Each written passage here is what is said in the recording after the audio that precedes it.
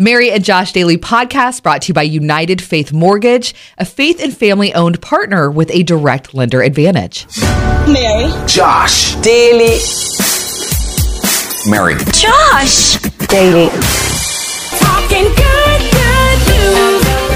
Virgil, what would you like to share? Well, I have a friend at work that her boyfriend or fiance, whatever he is, he has cancer, and it was in his brain and through other parts of his body.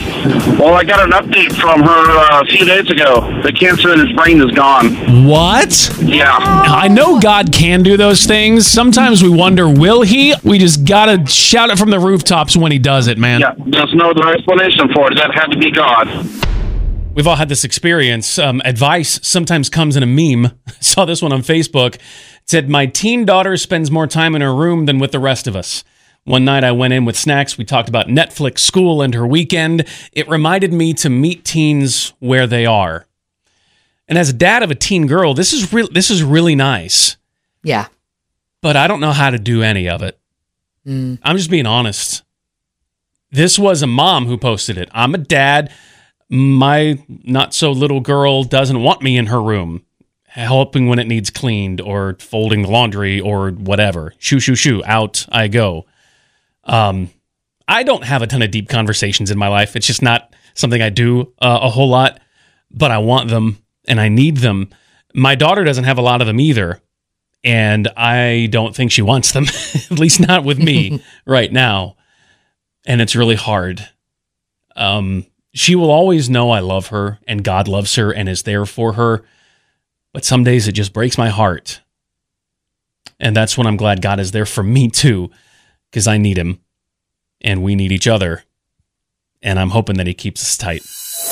People say they're running late and then they're holding something in their hands and showing, well, you weren't running too late because you had time to go do this or that. For example, we had a babysitter who was late all the time. That's no good. But she would always come in holding a Starbucks cup. Those are not the fastest drive-through lines. Okay, so you know that she was like, I'm going to be... I need to stop. Right. Priorities. Right. And I don't want to control everyone's life, but... Yes, you do. Just come on. Yes, you do.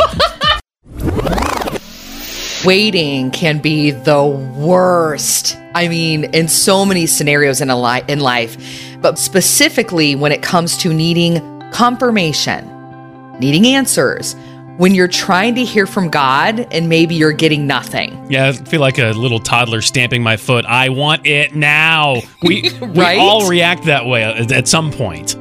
Absolutely. And what do you do with yourself during those waiting periods? And I kind of feel like I'm in this place where just waiting for some things from God and asking some questions. And I happened to scroll upon a video from Miss Pastor Joyce Meyer, who is just a little spitfire, and she just tells you how it is. Absolutely. Which I love so much.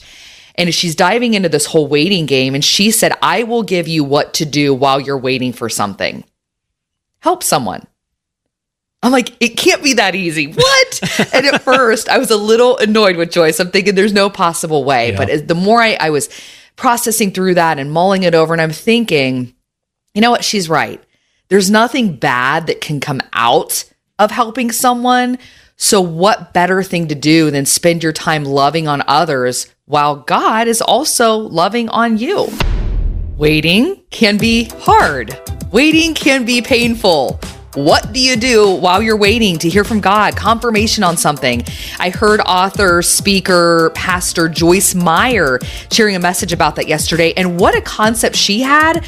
While you're waiting, she said, help someone. As God is loving on them, God is loving on you. You can share about anything, of course. Elizabeth wanted to jump in on this morning. You're the answer to their prayer, and then God will work it out with someone else, or you will find a solution in the distraction of helping others. I have found over and over again is the answer to my issues, because I get my mind off myself. Because otherwise we sit there and worry, and we're not supposed to worry. I think a lot of people can list off the things you don't really enjoy about the aging process, yeah. but there's something about it that's making Josh feel super cool. I'm having to trim my hair. So here's like when I got an electric razor, I had to get the attachment for trimming your nose hair. Okay, so I'm getting older. Okay. There have been a couple of times that I've had like hair growing on the outside of my ear that I've just like pulled because it's really long. Is this happening right now? So here's the cool part, though. I have on my eyebrows now. I've got some really long ones, almost like cat whiskers going here. Okay, here's why I think it's cool, because like if I really furrow my brow, like I'm concentrating, my eyebrow hair touches my eyelashes. That's how long. What? That's how long it is. It makes me feel like Gandalf, the wizard. My goodness. I mean, if there's any way that I can be like a 300-year-old wizard of good, I mean, this is a win in my book, right? Are you with me? Oh. So whatever you do, you got to do it with passion, even if you're 98 years old and selling Girl Scout cookies. Wow. Okay. Her name is Ronnie, and she is the most precious woman I have ever witnessed in my entire life. She wears her little Girl Scout, her vest. The uniform? Oh, my She's word. the uniform. When she grew up, they didn't have the badges yet, so she just had sewn some things on. That's great. And she travels around and talks to little girls and just shares with them about the importance of being kind and loving others and just doing good. This reminds me of my grandfather. You know, he didn't like necessarily do this out in the public, but he was a woodworker back in the day. He could have built a house out of nothing. As he got older, he lost his sight, but he was still able to work in his wood shop. Mary, he could still create things blind. And he's working with routers and press saws and all this other stuff. He knew how to measure without being able to see anything. I mean, right up to the end, God rest his soul, right up to the end, he was taking chunks out of his fingers and loving every single minute of it. Pain is awful. It stinks. It's horrible, but it's a part of life. This is so corny and cheesy, but God can do a lot in the midst of your pain. Hopefully Davina's story gives you some encouragement. And of course, you can always share yours. I think 2005, I lost a job. I really enjoyed it. I was making pretty good money, and I was kind of worried about what was going to happen, and the Lord told me it was time to go back to school. To make a long story short, I got my bachelor in psychology. Right now I'm going for my master's in marriage and family therapy. I am now working within my call, where before I was just kind of working a job to make some decent money. Yeah, just getting by. Exactly, and I know that God had a reason for it. Even though at the time I was like, okay, I'm not worried because I know that God has something, and I had a 2-year-old and I wasn't sure how to make ends meet, but God worked it out. It's pretty incredible how God's timing is always perfect. He puts the right person at the right time with the right message in front of you. I experienced that the other day. I had called a friend, and I mean, from the second we said hello, I'm sobbing on the phone. I'm just laying it all out there and just sharing about how I'm struggling with some things, and I just needed to hear her voice. Mm-hmm. So as I'm unpacking all my issues and all my things, she randomly says, skateboard. And I said, what? And she comes back with, I'm watching kids out my window on their skateboards, and it reminds me that we're on this skateboard of life, and God is there to hold our hand while we're on the skateboard. And as we go up and we go down and we fall off and we're confused and what path and what journey, he is just there wanting to be our guide.